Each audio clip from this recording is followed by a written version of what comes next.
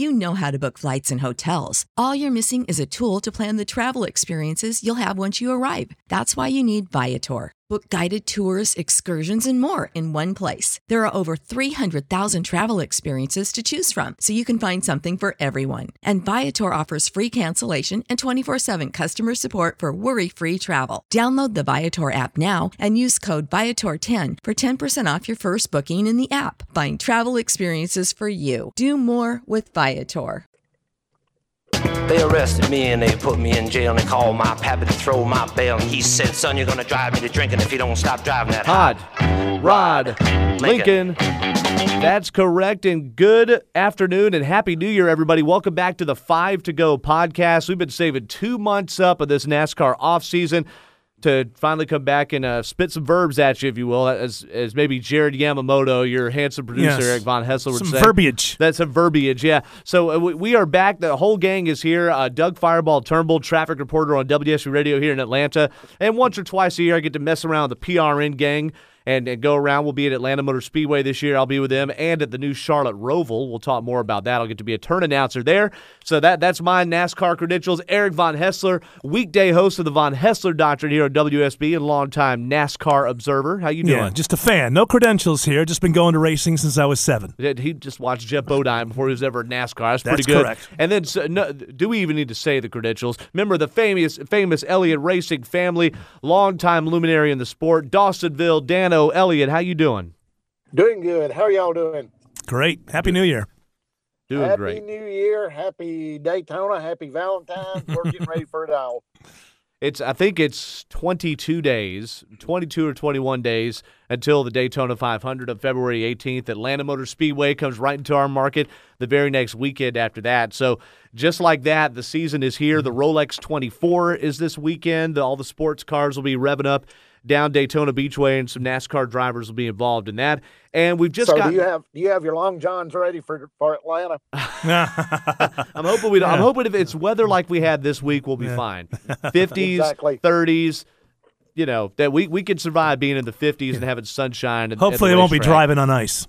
Oh gosh, yeah, that's just as likely though. Especially with what we've had here in Atlanta this winter. Hope you guys both had a great week. Since we've been off.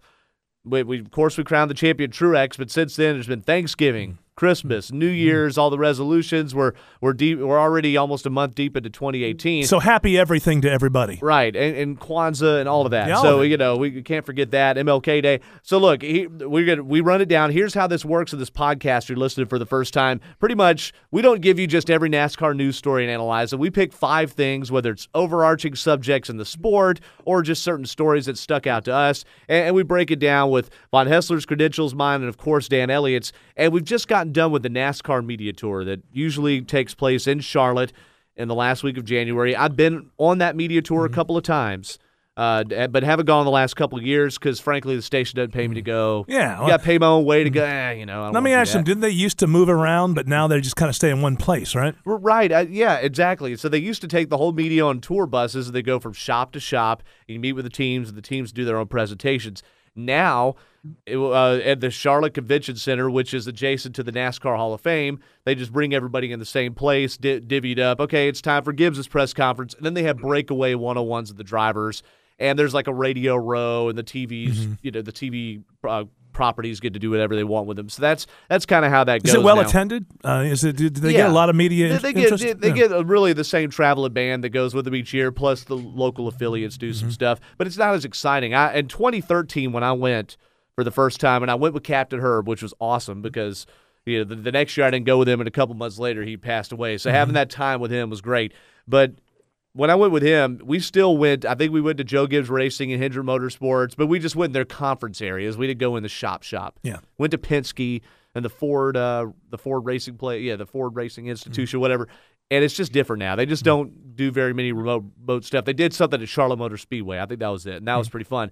But coming out of the media tour, you hear all the drivers use the drinking word excitement. That's usually what you hear. Everybody, we already know who's going to be where. But there've been some loose ends, so forth, including where Danica Patrick is going to end up. That news did not surface until this week. We found out last week GoDaddy's coming with her. So you knew she was going to have a ride. and she'll have that in the Indy 500 as well. We didn't know who the heck she was going to drive for because the Ganassi door had closed. And before I get to that, I want to ask Dan, did the media tour exist during the Elliott family days at all, and did they ever come down to Dawsonville?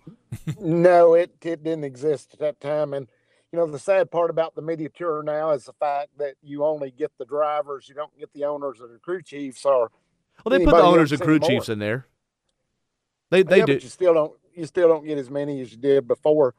And it's kind of sad the way it's turning out, but can't change that. Yeah, it's pretty sanitized for sure. It's a very controlled environment, but I know from the times that I went, I would go, and the time that I would get to spend with the drivers then that kind of set the tone for the whole season, gave me all sorts of material for the rest of the year when I was doing PA at Gresham or Charlotte or Atlanta. You get stories. You get things, and since I'm not on the tour each week, I think for those that cover it each week, they're like, okay, it's just another race weekend almost, 3 days, and it's just a little different. But it's certainly that's really to me the start of the season, because after we're just a couple weeks from Daytona.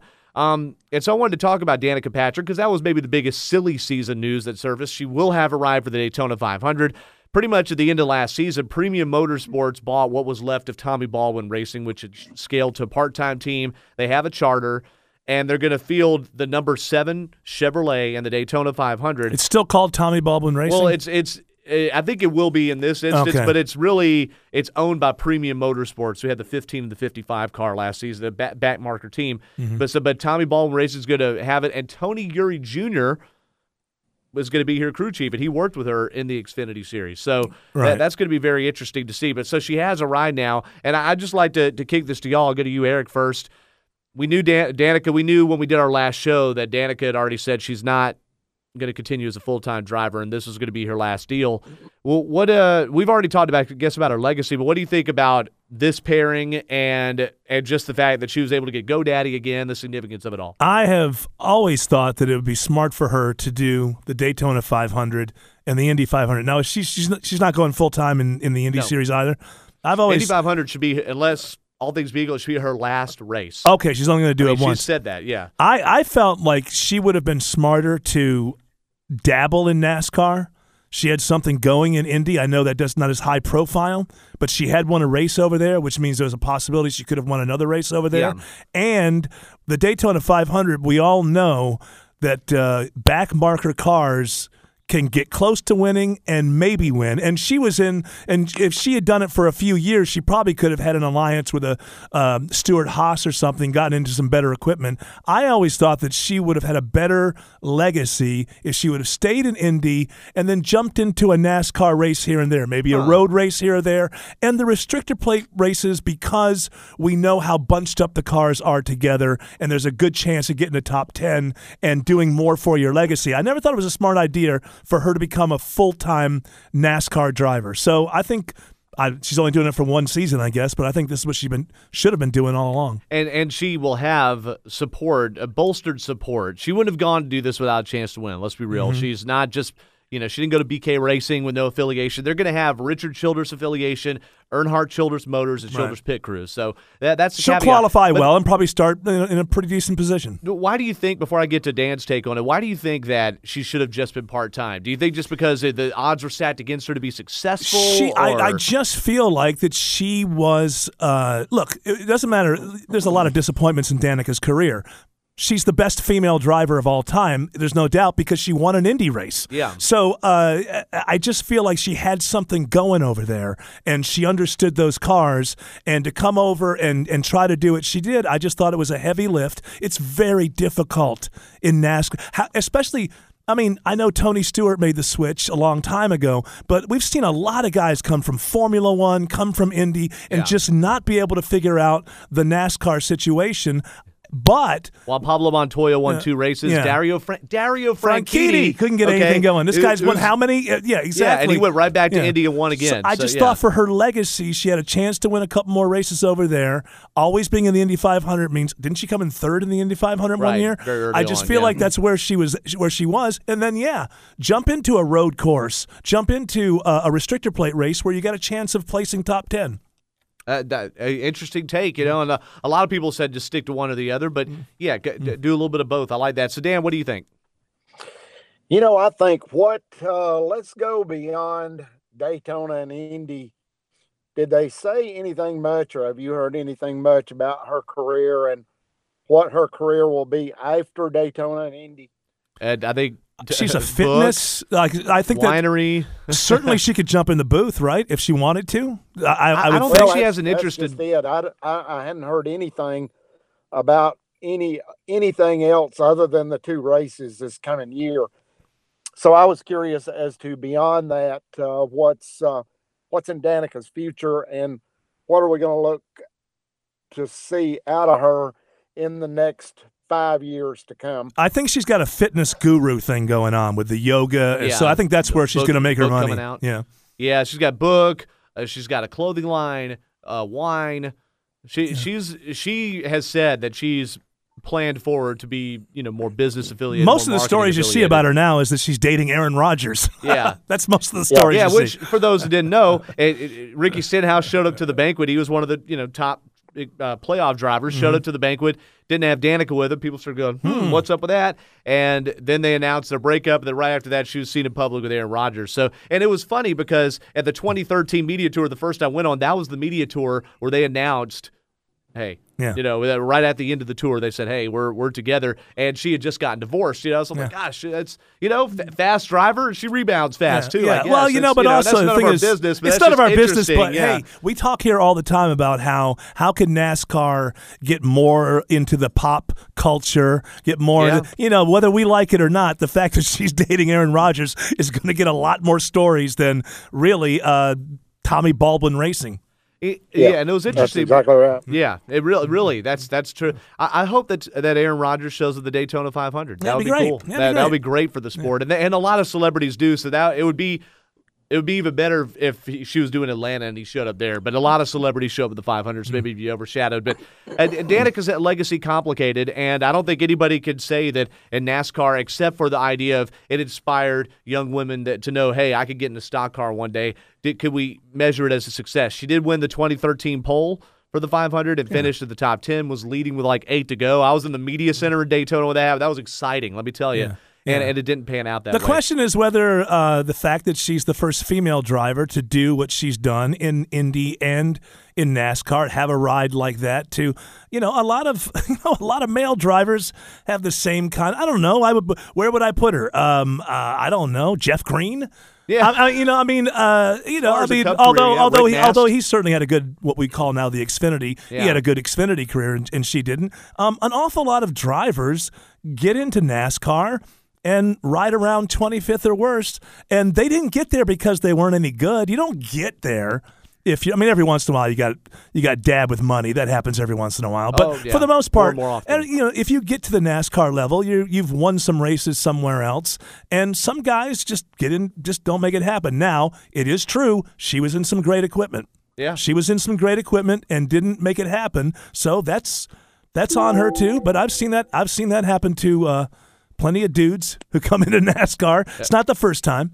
Yeah, we shouldn't single her out. She's not the best, obviously, but she's not the worst either. Yeah, I think that's a very fair assumption. So on to the next one here. So for someone who is, and she's not old, okay, she's only in her mid-30s, but out as far as drivers moving on out with the old, okay, and in with the new, we've seen such an influx of younger drivers here in recent years. In fact, someone I think on like NASCAR Reddit or something listed all the full-time or suspected to be full-time drivers, and the median age is 30. Yeah. The median age. All right, the average age, I think, is younger, but the median age is 30. And Jimmy Johnson is the elder statesman at like 42, 43 years old. Harvick's right up there with him. And Kyle Busch, probably the shot heard around the world from the media tour was Kyle Busch, when asked, complaining about NASCAR spending so much energy promoting the younger drivers. The Xfinity Series names are made here, and you've learned about them. They come into Cup. It's all about Blaney and what's Bubba Wallace going to do, and Chase Elliott, Eric Jones, Suarez, yada, yada. And so when asked about it, he said, and I want to read the quote exactly, all right? He said, and I quote, "All you're doing is advertising all these younger guys for fans to figure out and pick up on and choose as their favorite driver. I think it's stupid. I don't know. I'm not the marketing genius that's behind this deal. So just do what I do, and my part is what my part is." Right. And he went on to say that he thought that the younger drivers, because they were younger, NASCAR could bully them into doing more appearances. So That's not the word, but that's the implication. And so, Dan, I'll pitch to you as a guy who has marketed Gresham Motorsports Park, a guy that's worked in racing for a long time. What do you think about 32-year-old Kyle Busch's notion that it is unfair, I guess, to market younger drivers so much instead of the guys like him? Well, this is one of those things where any answer you give is probably going to be the wrong answer, or all the answers are going to be the right answer. But, we talked about it last year. We touched on the fact that the emphasis is going away. And I don't know if NASCAR is pointing in this direction or if the sport is just gravitating to that direction, Doug, because you look at it and you look at all the young people coming in, and it could be a deal to where the owners have something to do with this also, because they're the ones that's putting these drivers in the cars. But as we said last year, the fact of the matter is the veterans cost you a ton of money, and the ones that come in, the young kids that are coming in, are bringing money. Right. And I think on any level, you follow the money trail and you'll see what it's all about. But I can see his point of view on some of that, because it doesn't take long in any sport to be forgotten about. Yeah. And whenever you're a veteran, much like the other drivers that we talked about last year also, that are at what we consider, or what the sport considers, retirement age, and definitely not retirement age for sure, but even Kenseth, drivers like that have come through, really paid their dues.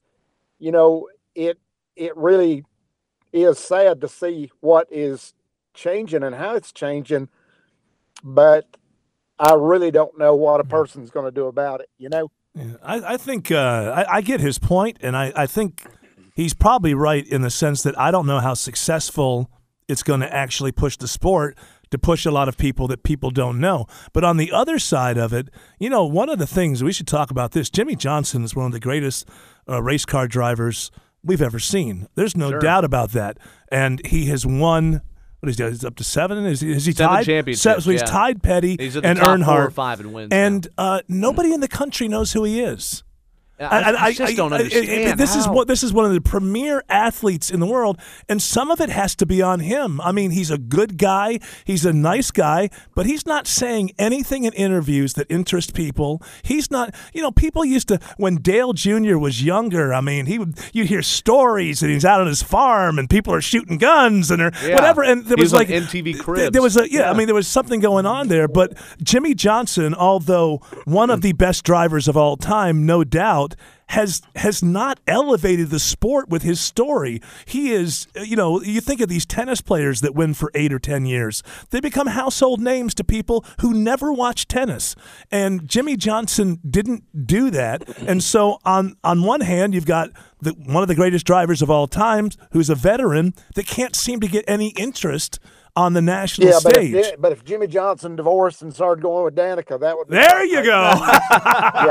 There you go. Yeah, and Aaron didn't know about it. So I guess he didn't challenge. But it's gotten to be what you said. It's pop culture. Right. But it's got to be newsworthy. But NASCAR has also neutered a lot of the drivers to the fact that they can't talk about anything without being what's the word here? If you get over passionate about something, you get pushed back. Yeah. So I guess a lot of the drivers have learned, you have to be careful what you say, and it's gotten to the point now that they just don't say a whole lot of anything. When Tony Stewart won his championship, especially the first couple, he was known the next year that he would challenge NASCAR, he would challenge the authorities, he'd complain about things, and that would make news because the champion is challenging the people who run the sport. And it creates, all the essence of drama is conflict. If you don't have conflict, you don't have a story. And so I think, I've talked about this before, there's too many good guys in the sport. Now, good guys are needed. White hats are needed, but black hats are needed too. And it's the confrontation between the two. So maybe what they should be trying is a confrontation between the veterans and these young guys. Maybe that's the story they should be pushing. What I'm going to do for 2018 is I'm going to say that I'm going to consider this the birth year of N1, because I think NASCAR 1 is going to be aligning itself much in how it markets itself as F1. Oh, really? Because I think that NASCAR wants to be able to say at the end of the deal, I've read a lot about F1 over the off season, and the fact that the teams are worth so much money, the charters, the franchises, whatever you want to call it. And I think to bring it to that level is definitely, because I've tried to figure out for a long time why they're going in the direction that they're going in. And as I said last year, they must be happy with it because they're not changing anything. So I'm going to start the season with N1, and N1 is alive and well. See, and what's interesting, the one thing that Formula One has that no other motorsport really does is a worldwide. They go all over the world. Right. And so that's naturally going to be more money. If you make it to F1, you could be the 20th place F1 driver. That's like being, but Doug, you can do the same thing in the continental U.S. because you're the only game and the biggest game in town. Yeah, and so it used to be. You could definitely control this continent right here. You can control that to the nth degree. Yeah. Well, but a lot of the races are too close to each other in regions, especially the Southeast. So it's easy to, that's why a lot of you can go to one race or you can go to another race. The one thing about Formula One, if you're in China and you want to see a Formula One race, there's one race a year. So you got to go to that race. Right. So you don't really have options. But or you can watch it on TV. Or you can watch it on TV, yeah, exactly. And there's a very, to play into what you've said on this podcast before, Eric, about the schedule, Formula One's got like 20 races a year. Yeah, or 20 something races. like that. I still think, and I'll beat that drum again. I think that we should start when we start, and I think the thing should be over maybe a month into the NFL season. I'll be honest with you. It's too long. So you're going to go adopt the Bowman Gray schedule as far as the races, because Bowman Gray pretty much and they've done extremely well there. Yeah. And it's one of those anomalies that just keeps going on, kind of like Snowball Derby. It just keeps going on and on, life of its own. Yeah, and it's, anything is, the rarer something is, the more precious it is. The more you have of something, the less precious it is. And there's just what is it? There's 36 points races, right? Yes. Then you add the All-Star race, the Clash. there's all the Clash. So you end up with 38 races. And I'll be honest with you, I think the All-Star race is absolute. There's the All-Stars are at every race. Yeah. Every race you go to, the All-Stars are. It's not like other sports where there's a whole bunch of teams. And it's the same track every year. Yeah. I mean, so I think that's a waste of time. I think they ought to do the All-Star race where the driver pits his own car. Something like, the All-Star race is like NFL deals with this with the Pro Bowl. Isn't the Pro Bowl this weekend? Nobody cares. Yeah, it's in Honolulu. And they try to make it better with, they're going to play dodgeball. I still don't care. Yeah, I'm not they did watching the dodgeball thing last night. Yeah. I mean, I don't care. I'm more interested in the All-Star weekend. Actually, I like the pit crew challenge more than the actual race. And they don't make as big a deal out of that. Anymore. They wrap the pit stops into the qualifying. I don't think the pit crew challenge is even a thing anymore. So it should be 26 races. Yeah, that's after 20 you'd be I would 20 and then you're into the chase. However you'd want to do it. All 18 I can say is N1. There you are. Well, so on another thing, since we're talking about the direction of the sport, the younger drivers seem to, and we'll go into our third subject here, 5 to go. The younger drivers seem to be very reachable on social media and seem to agree to a lot more stuff. And so when Kyle Busch spoke out, of course, there was this natural reaction. Bubba Wallace called his complaint dumb, stupid, I think some other words used. And Ryan Blaney said, look, I could just go home and sit on the couch in all my free time, but I agree to this stuff because I care about the future of the sport. Even Brad Keselowski at 33 years old kind of said the same thing, that I understand the veteran drivers feel like the sport is maybe damaged beyond where they know how they could even fix it. And they think, and he even said that some of the stuff that the drivers do now is maybe pointless into helping the sport now, but you don't know what seeds you're planting for later. Well, that's true. And so, I mean, Eric, what do you think?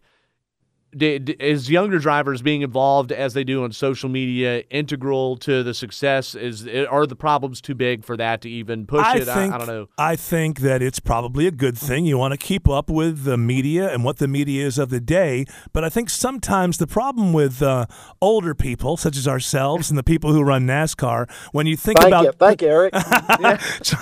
try to tap into youth culture is we don't really understand it. We don't know why a video goes viral. Yeah. You can't make a video go viral. You can't. So obviously the younger drivers are good for that. Let me tell you what you should promote and the stories that you should tell. Winners. Winners. People who win races, because people who win races keep a fan base.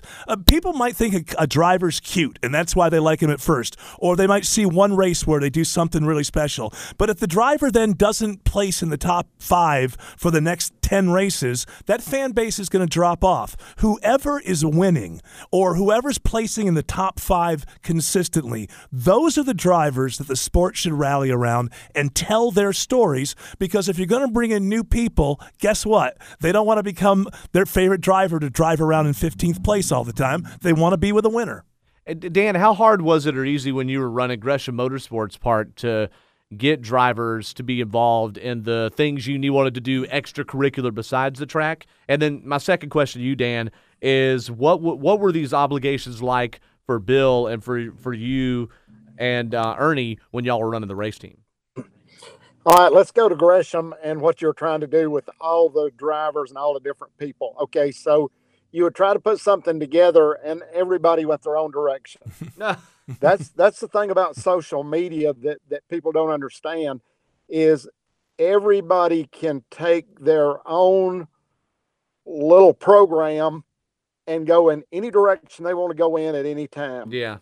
They don't have to do anything. They don't have to follow anything. It's kind of like texting instead of phoning. You know, you can answer it or not. You can talk to who you want to talk to and the heck with everybody else. So you ended up with, if you had 30 different drivers and you were trying to get together and have a driver autograph session or something for the track, well, they just did one of their own. They took it and did what they wanted to do with it. That's interesting. Okay, yeah. so there's the deal, because I was thinking the other night, the most news that I've heard out of any driver over the off season is Danica. And it wasn't for the racing, it was for who she was dating. Yeah. So go back to what Eric said in the pop culture deal. I think the young drivers are all going in their own different direction, and I think they're all trying to put as much stuff on there, whether they do it or not. They are trying to show that they are multicultural. They go everywhere, they do everything, and everybody's wishing they were them. Yeah, they're rock stars in their own little way. Yeah, yeah.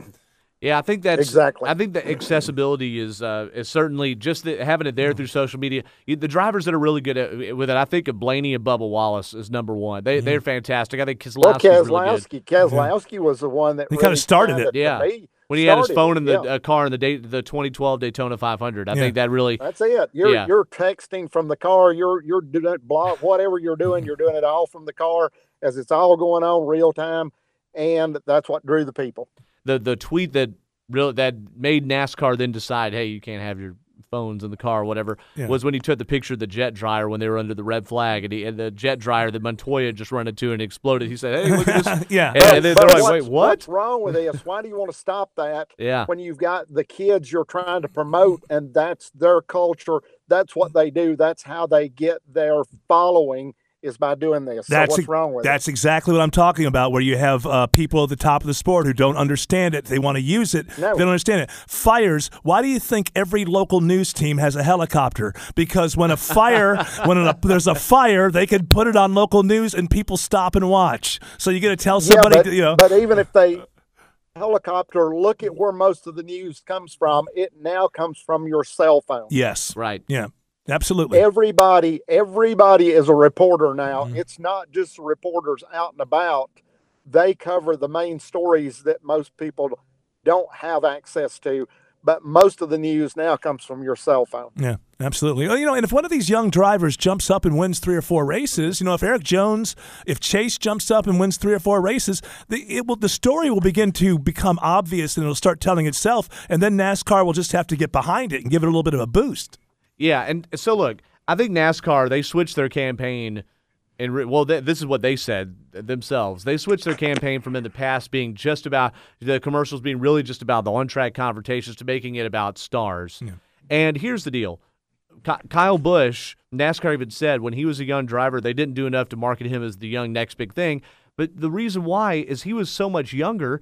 The guys that were just coming into their own, Johnson, Harvick, Stewart, you had this huge crop that was just they were the younger drivers, really, and Busch was just so much younger and only a couple of years behind. And then right after Busch, you had this really robust 2006 rookie class. Truex, Hamlin, Bowyer, Sorensen was in that. David Strimmy was in that. You go down the list, even ones that are not in the sport anymore. That was a huge 2006. And so now you've had this drought from 06. You've had a few really not much of rookie classes at all. Yeah. And then you get into these last couple of years. There are only so many rides. You can't have a whole crop of new young kids every year. There's only 38 rides. Here's another reason I think Kyle Busch is upset. So here's some things. Number one, he loses the championship to a driver that's driving his equipment that's not on his team, that they're helping, and they run circles around him. And it's Truex. And Truex, I'm sorry, is not mentioned in the same sentence with Kyle, but maybe now a little bit. But Busch is a virtuoso, so he's got that chip on his shoulder. Then he's not getting marketed like the younger drivers. And here's 2 other things he complained about, by the way, on the media tour. In the Truck Series, his team has been throttling the competition. Well, in the Truck Series, they have a spec engine now. Oh. And he's like, look, right. Toyota, they have brand identity from the body and from the motor, and now you're messing with the motor. Here's another one. This is a little wrinkle. Austin Dillon just blurted this out in his media availability this week, that the data that they were able to share from the electronic fuel injection, the EFI, the throttle tracing and different telemetry that was available just within the teams is now being made available to everybody. It's going into because teams were finding backdoors into the NASCAR computer system and looking at everybody's data. And Kyle Busch is like, I barely even want my teammates to see my data.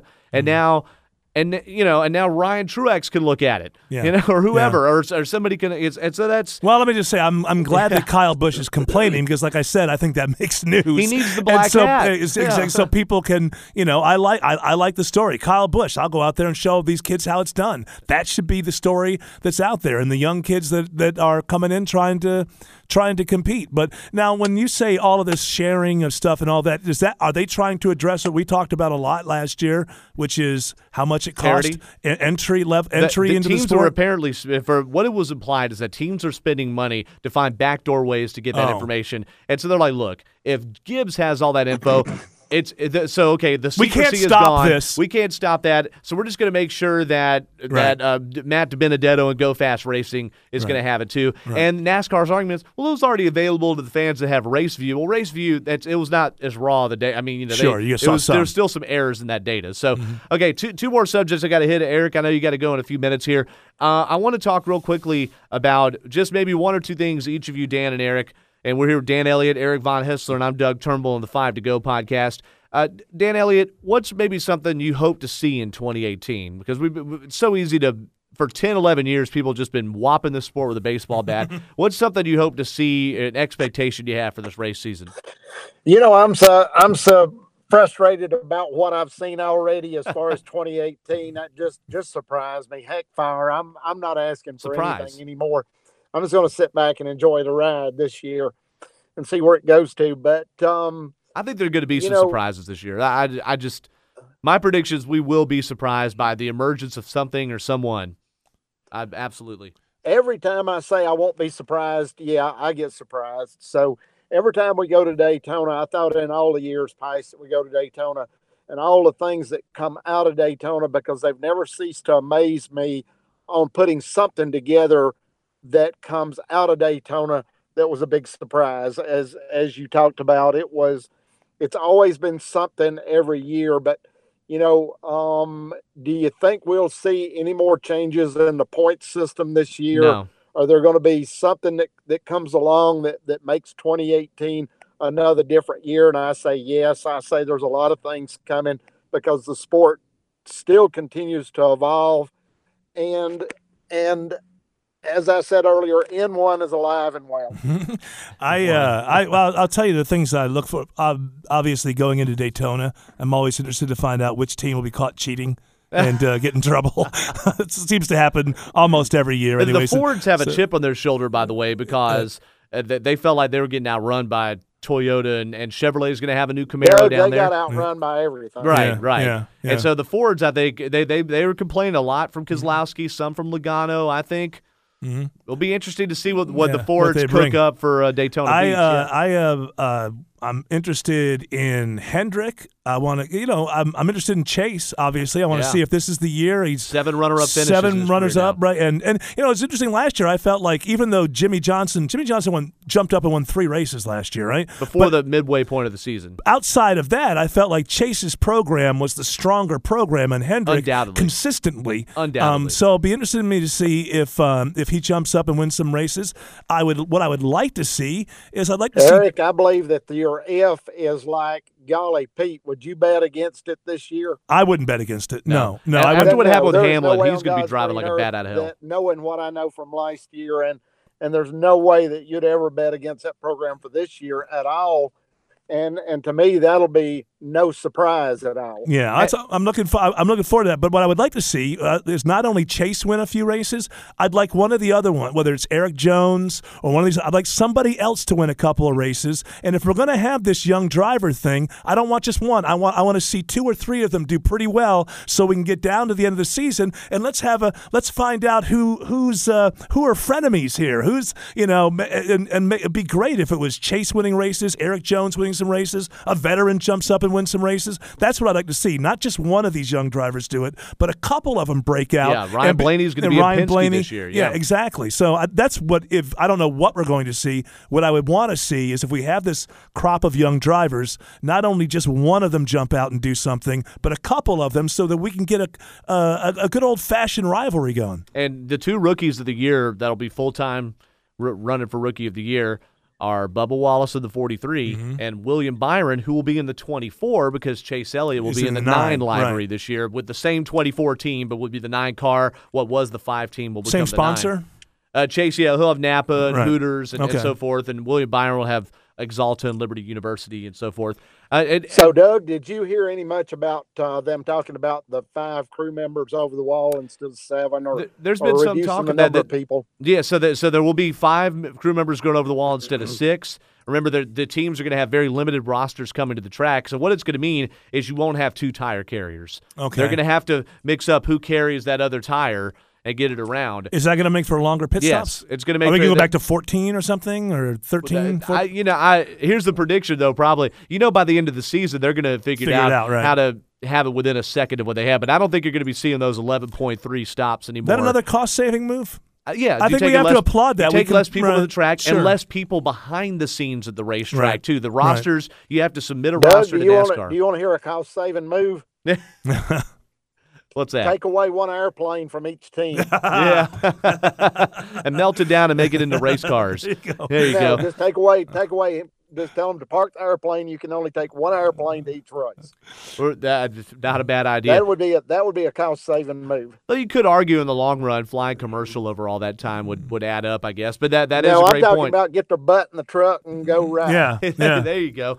Hey, so real quickly here before we go, I know Eric has to go in a moment. I want to reflect that since our very last podcast in late November last year, right after the end of the season, we've lost Bud Moore, the Hall of Fame NASCAR owner, and Robert Yates died in October. Right we talked about we talked about Robert Yates. We hadn't talked about Bud Moore, who's a Ford driver. Dan, I want to talk to you real quick about knowing Bud Moore. I'm sure being a Blue Oval, there was some time spent together in the garage. That was one of the toughest men. He was on the beach at Normandy, wasn't he? Yes. I never, from being around him in the early years and not knowing him as well as I did as I aged through the sport, I did not realize how tough that man was. But, it goes back to all of the people that came through NASCAR in the early years and how tough they are. Right. Our first But champion, Red Byron, had leg shrapnel, shrapnel in his leg. Yeah. Yeah. Yep. And it's just unbelievable to me, the stories. And these just ended up being on a daily basis. They were just another one of the guys, never did anything exceptional in their lives. And every one of them have a story to tell that is very exceptional. Yeah, I just say just giant of the sport. I miss those drivers. I miss those owners. I miss those programs. He was always independent. He didn't have 4-car team or anything like that. But I just mean like Dan's talking about, just the grit, just the types of guys and thinkers too. Not just tough, not just physically tough, but guys who are clever and could improvise on the spot. He did that in the war. He came up with a way to shoot more out of his gun or something along those lines, make his gun more automatic than it was, and he also managed to finesse his way into rounding up a whole house. He negotiated the surrender of a house, a bunch of Nazis instead of having them around to kill people. A lot of guys. Let's face it. People they came home from war. They were a little bit bored with the mundane everyday. That's how we get the excitement of racing. Yeah. These guys had they had lived adrenaline rushes in their lives, and just coming back and working at the corner store wasn't getting it done. And so that's a lot of these guys who began NASCAR are just heroes in other elements of their lives long before we ever heard of them, and I'm just grateful. I'm grateful to him and that entire generation for creating a sport that, I was born in 1964. I didn't start going to short tracks until 1970, 71, 72. But those are the types of guys that were in the you used to be able to walk all over the infield and after the race was over and before the race, and those were the guys. They were just blood, sweat, and tears, man. A lot of dirt on the face. I've said it before. That's what NASCAR is missing right now. They're not enough. Those guys get out of the cars, they take off their helmets, they look like supermodels. Yeah, they do. And even the mechanics do in a way. Yeah. So, but rest in peace, Bud Moore. Over 60 wins as a car owner. He won a title as a crew chief for Buck Baker in '57. 2 titles with Joe Weatherly as his driver before, and then Weatherly got killed tragically out, and I think it was in Riverside, California, in a wreck there in the mid '60s. And he also won the '78 Daytona 500 for Bobby Allison. And yes, I did just read all that right before we go on. I don't just have all that memorized. No, you're a genius. Sure. Another passing too, and this is less of the NASCAR ranks, but what he did in very brief glimpses in NASCAR is incredible. Dan Gurney, who drove for the Wood Brothers and won a lot out in Riverside, California. Dan, did you ever meet Dan Gurney at all, or did those ships never cross in the night? Met Dan Gurney, and what a road course driver he was. Golly, Pete, he was good. And he was so insistent on being an independent driver, driving his own car. He had his own, and I don't know what it was called, but he had his own chassis that he built for Formula One and an Indy car, what it was called back then, that it probably cost him wins, but he was so insistent on being on his own. That's another sort of toast to him in a way. These guys, we've kind of lost that now because NASCAR drivers are all uniformly, as they come into the sport, are pretty decent road racers now. But the days of the ringers that used to come in and just do you would see flashes of these great drivers from other series that would come in, and we lose that now. I guess the last one was Boris Said, kind of. Boris Said, Ron Fellows. Yeah, it was still going on. They still happens in the Xfinity and Truck Series. Yeah, it was still going on in NASCAR pretty recently, right up through the kind of late 90s, early 2000s. Somewhere around 2004, 2005, Tony Stewart and Jeff Gordon just started leading the way, like, no, we can race on these things. Yeah. And then the new drivers coming in saw it as that's part of the sport, and I've got to know how to race on those tracks. Well, there was no racing middle class. And so with those teams, what you'd see is Boris Said and Ron Fellows come to these kind of middle teams where they weren't as invested in the drive. They weren't going to win the points, and they didn't have the sponsor. But they could place well in one race. They could place well in one race. Well, my friend Andy Lally, who I want to give a shout out, he'll be driving this weekend. The Daytona 24 is this weekend, right? He'll be driving this weekend, so good luck to him. But he's done it a couple years in a row in the Xfinity Series, taking a car that didn't place above 25. The SS Greenlight number 07 and almost winning. So you're right. You still do see it in the lower series. Yeah, and they race more. The Xfinity and Truck race 3 road courses a year. So and one extra road course will be added to the NASCAR schedule. We're not going to discuss it, but the Charlotte Roval, which they have taken a few turns out of to make it a little bit faster lap, 2.28 miles at Charlotte Motor Speedway, September the 30th, and so that'll Is it all flat? No, have they put hills in and stuff? No, there's a 30-foot elevation change. Okay. So yeah, it's going to be interesting, and they should have video online. You also check it out. PRM will have that broadcast, by the way, and I'll get to be part of that team in the turns. Well, awesome. Eric, I know you got a call. You got to jump on here, and Dan, I know you're busy working in your shop up there in Dawsonville, but we're dropped the green flag for 5 to go, and we're going to try to get on weekly for you here through as much as we can in the NASCAR season. So, any parting shots? I just wish they'd have run that Roval through the grandstand.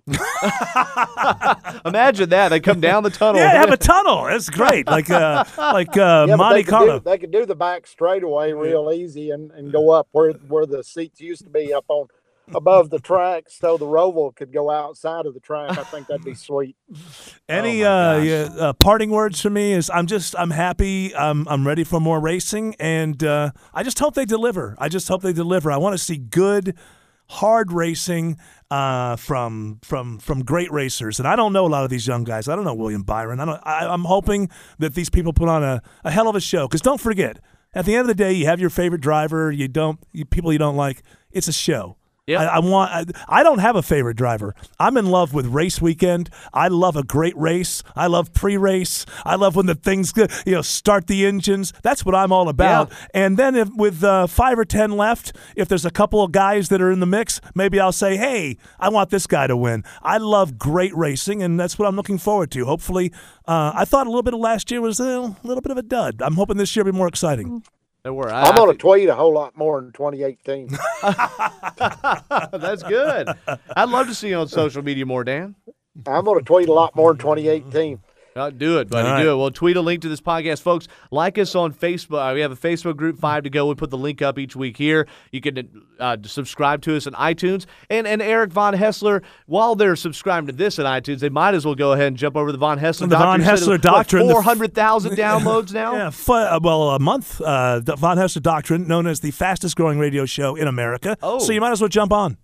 Fantastic. Don't be left behind. Do that. Yeah, listen, it's catching fire here in Atlanta. Congratulations, Eric, by the way. It was exactly a year ago, like mid-January of last year, when you started having the weekday show instead of the weekend show. And then just in September or October, whatever, you moved up into the 9 to 11 slot. I'm 53 years old, and this is the best job I've ever had. I can't believe it took so long, but I couldn't be happier. I love it. It's an honor to have you here. And same to you, Dan, as well, with all the experience and knowledge you bring. It's good to work with you again after being up with you at Gresham a few years ago. Well, folks, thanks so much for joining our first episode of 2018. I'm Doug Turnbull. He's Eric Von Haessler. The other he is Dan Elliott, and we will talk to you soon.